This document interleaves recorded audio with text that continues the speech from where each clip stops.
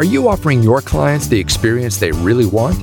Or are you offering them what you think they want?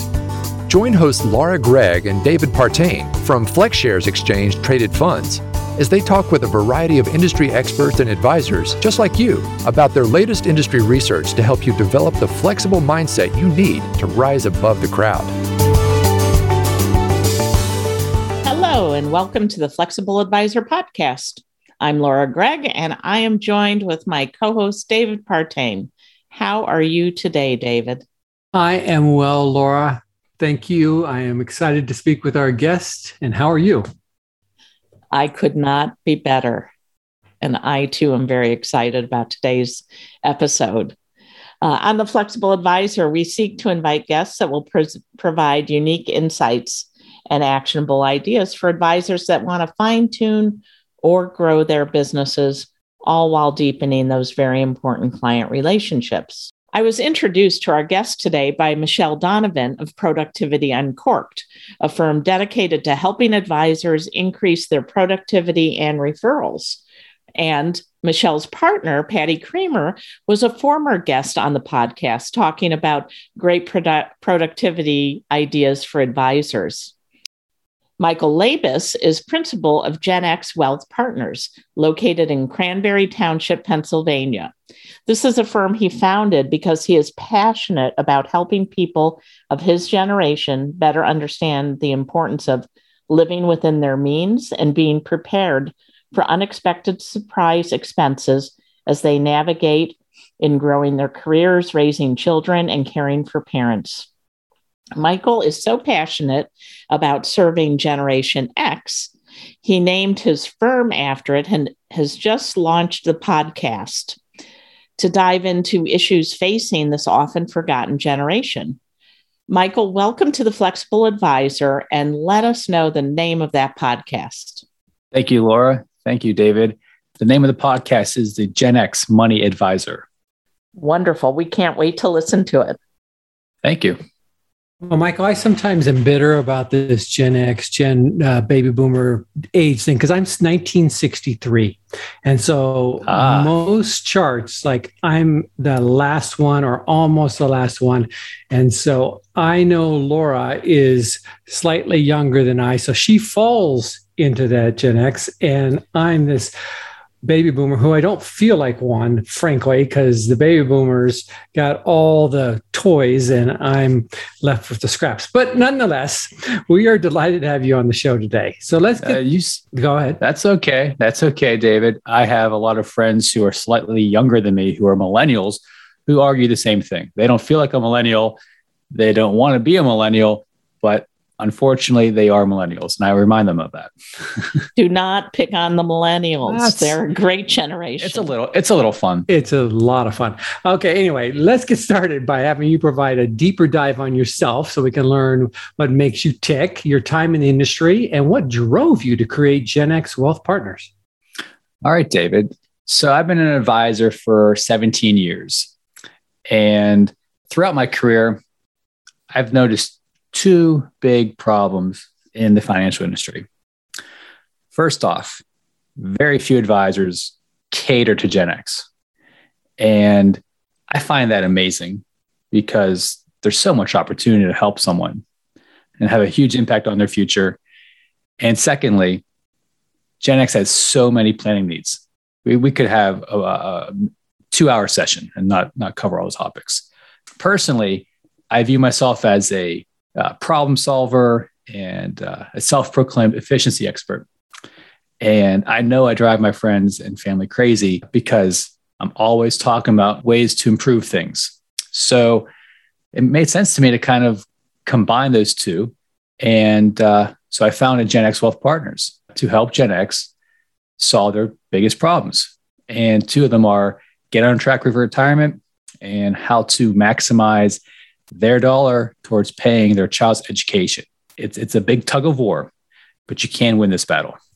So, Laura, you must really be a Gen X because you're always telling me how to improve myself. It's always done out of love. I have no comment. Sometimes black socks just don't work. Yes, I understand. Well, Michael, there are so many firms that are focused, as you know, on either high net worth individuals or those who are on the precipice of, or even already in retirement, because of course, they provide lucrative streams of revenue, oftentimes for many advisors. So I'm curious, if you at GenX Wealth Partners take on some older clients, just kind of help to smooth out the firm's revenue stream, or if the name suggests, you're solely committed to the GenX community. So David, I have some legacy clients that are from my previous company that I would never abandon. But moving forward, yes, I am focused on the GenX community. And on the reason that I've decided to stay in my lane, there's enough advisors to help the high net worth or the retirees. So I focus on those clients as an example for the first 15 years of my career. And I decided that's not where I want to focus going forward. I want to be a niche and I offer specialized services. I kind of look at it from this perspective. You wouldn't go to your primary physician for heart surgery, I don't think. So I think the same rationale applies when it comes to financial advice. You know, Michael, when we first spoke, when we were planning the session, we shared some financial mistakes. We got vulnerable. We shared some mistakes that each of us have made in the past and our desires to help others sidestep making those same mistakes. You know, I went out to your website and I love the page that talked about keeping up with the Joneses. And that was a mistake that I certainly made in my 30s that caused some serious hurdles in getting on a better track. Tell us a little bit about how you deal with the feeling that many people have as they start to progress in their careers, that they deserve certain material things, even if they can't really afford them. How do you coach them to have a better sensibility about spending? Laura, this is one of my favorite topics. I actually might be a poster child for this.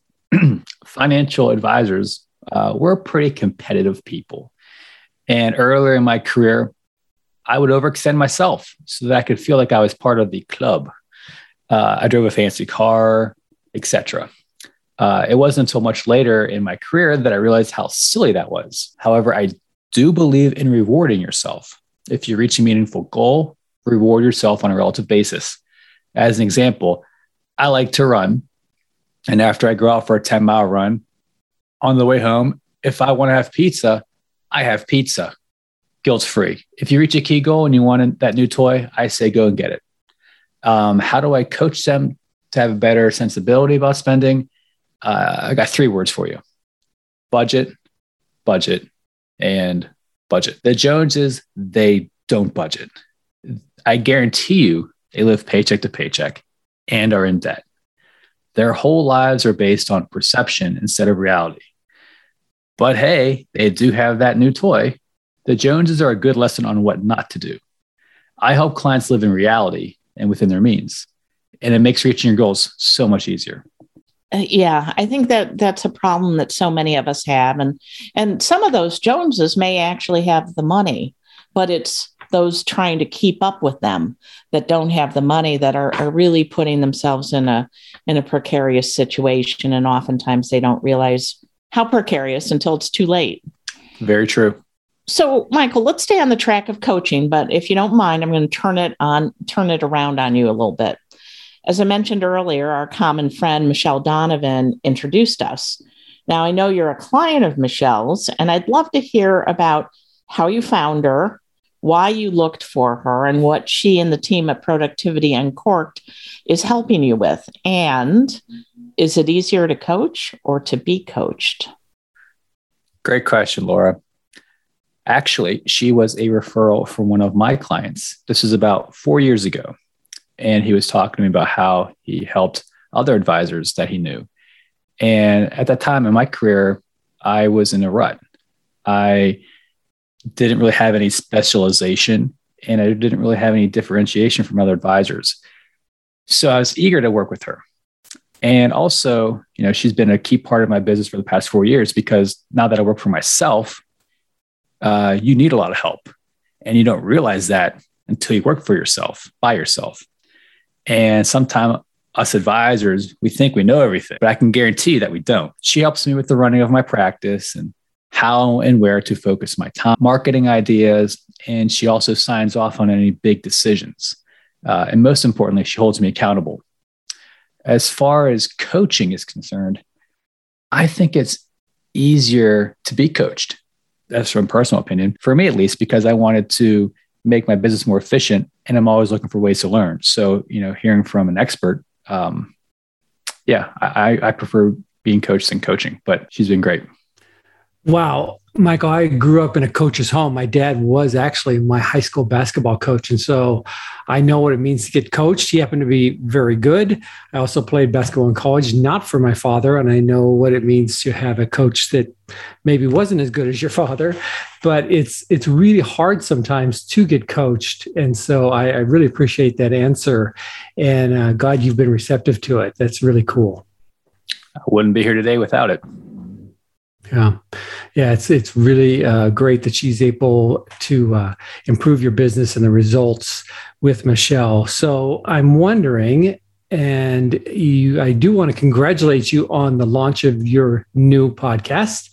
I hope that your experience is as rewarding as recording The Flexible Advisor is for Laura and I. Tell us about how you decided to create the podcast and what we can expect to learn by listening. Thank you, David. My podcast is going to be called the GenX Money Advisor. And the reason why I launched it is because I recognize that most advisors use content for marketing that wasn't created by them. If you read any financial articles or go on websites for advisors, ever notice how they all sound the same? Pretty ubiquitous. But my message is unique. And I decided the best way to share it was by myself creating my own content. And I'm really excited about it. On the podcast, we're going to be talking about all things Gen X. So the focus will be on financial topics such as retirement, college planning, and how to successfully manage aging parents. However, like I said earlier, there's a time and place for everything. We'll also be talking about travel and leisure, time and stress management, and one of my favorite things, food and wine. Okay, I'm in for that episode, Michael. Are you? Yeah. You'll be my guest? I would love to. Was just at a wine dinner last night. Were you? I was. But tell us a little bit, if you would, about the guests that you plan to have on the podcast. Well, like I said, there's so many topics and areas of need that Gen X has.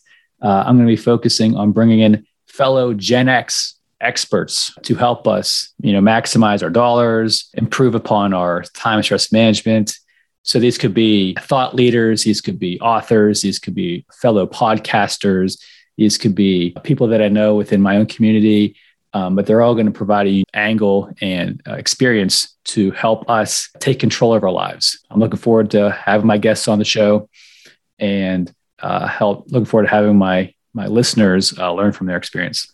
Fantastic. And I think you'll find, as David and I have found, that the podcast has really been a great engine for new content with each guest that we have on it.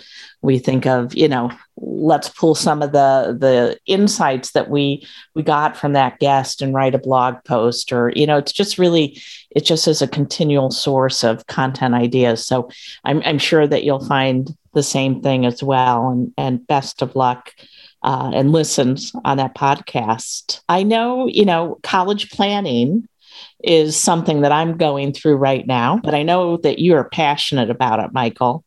And I'm in the thick of it. I've got a senior in high school. I've got 2 in college already.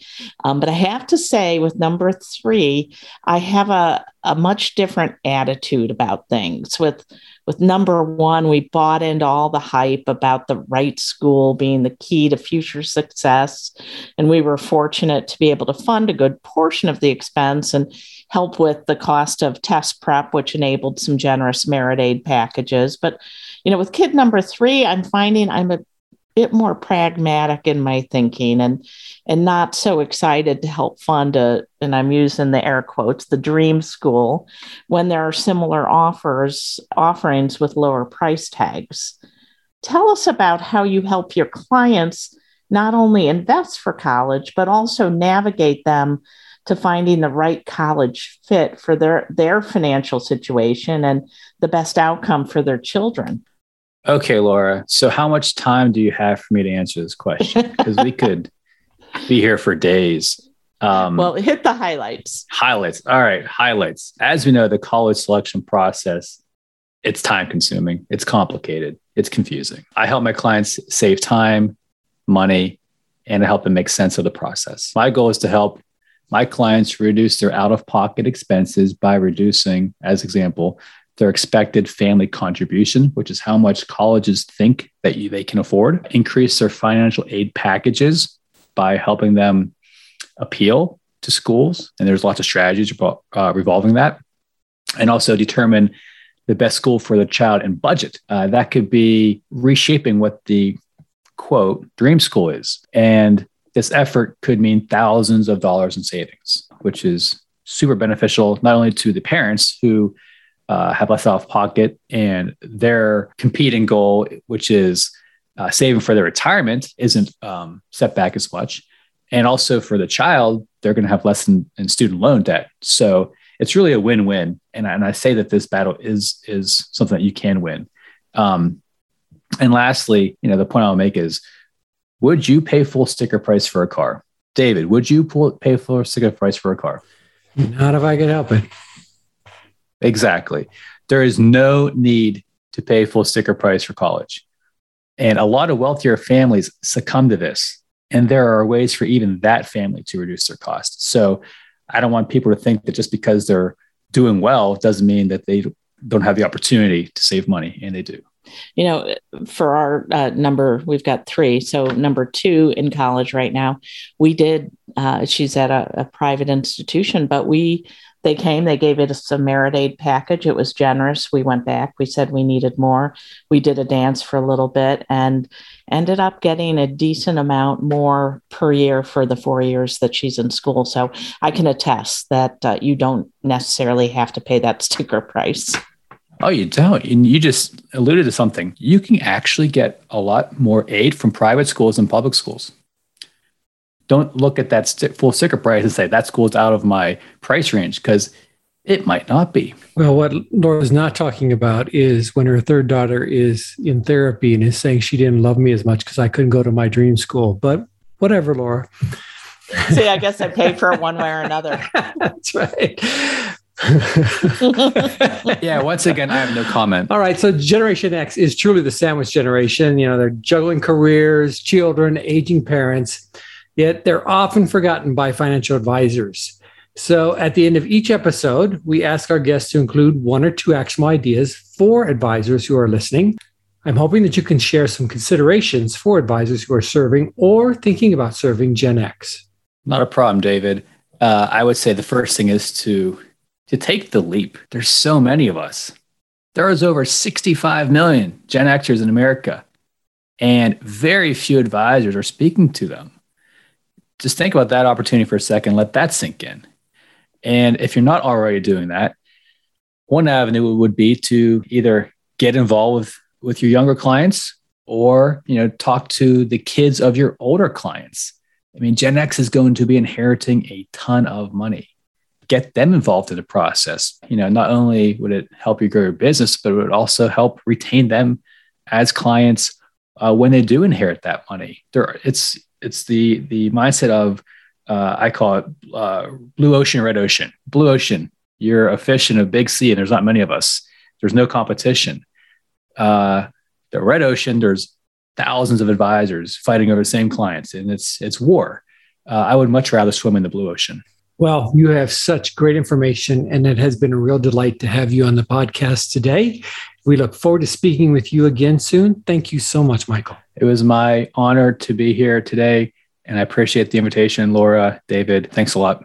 If you are an advisor and would like to know more about Gen X Wealth Partners, it's pretty easy. Just visit genxwealthpartners.com. And if you would like to listen to Michael's recently released podcast, just search for Gen X Money Advisor wherever you get your podcasts. If you like this podcast, you may also like the other FlexShares podcast called Funds in Focus. Check it out today, and you'll find it wherever you get your podcasts. For myself and Laura Gregg, we want to thank you, our listeners, for joining us on today's episode of The Flexible Advisor. Thank you for listening to the Flexible Advisor podcast. Click the subscribe button below to be notified when new episodes become available. The information covered and posted represents the views and opinions of the guest and does not necessarily represent the views or opinions of FlexShares Exchange Traded Funds or Northern Trust. All investments involve risk, including possible loss of principal. Before investing, carefully consider the FlexShares investment objectives, risks, charges, and expenses. This and other information is in the prospectus and a summary prospectus, copies of which may be obtained by visiting www.flexshares.com. Read the prospectus carefully before you invest. Foreside Fund Services, LLC distributor. The content has been made available for informational and educational purposes only. The content is not intended to be a substitute for professional investing advice. Always seek the advice of your financial advisor or other qualified financial service provider with any questions you may have regarding your investment planning.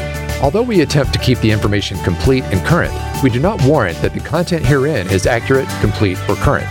We make no commitment to update the content herein.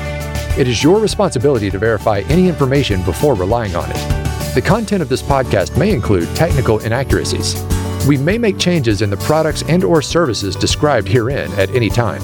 We provide you this information with the understanding that we are not rendering accounting, legal, or tax advice. Please consult your legal or tax advisor concerning such matters.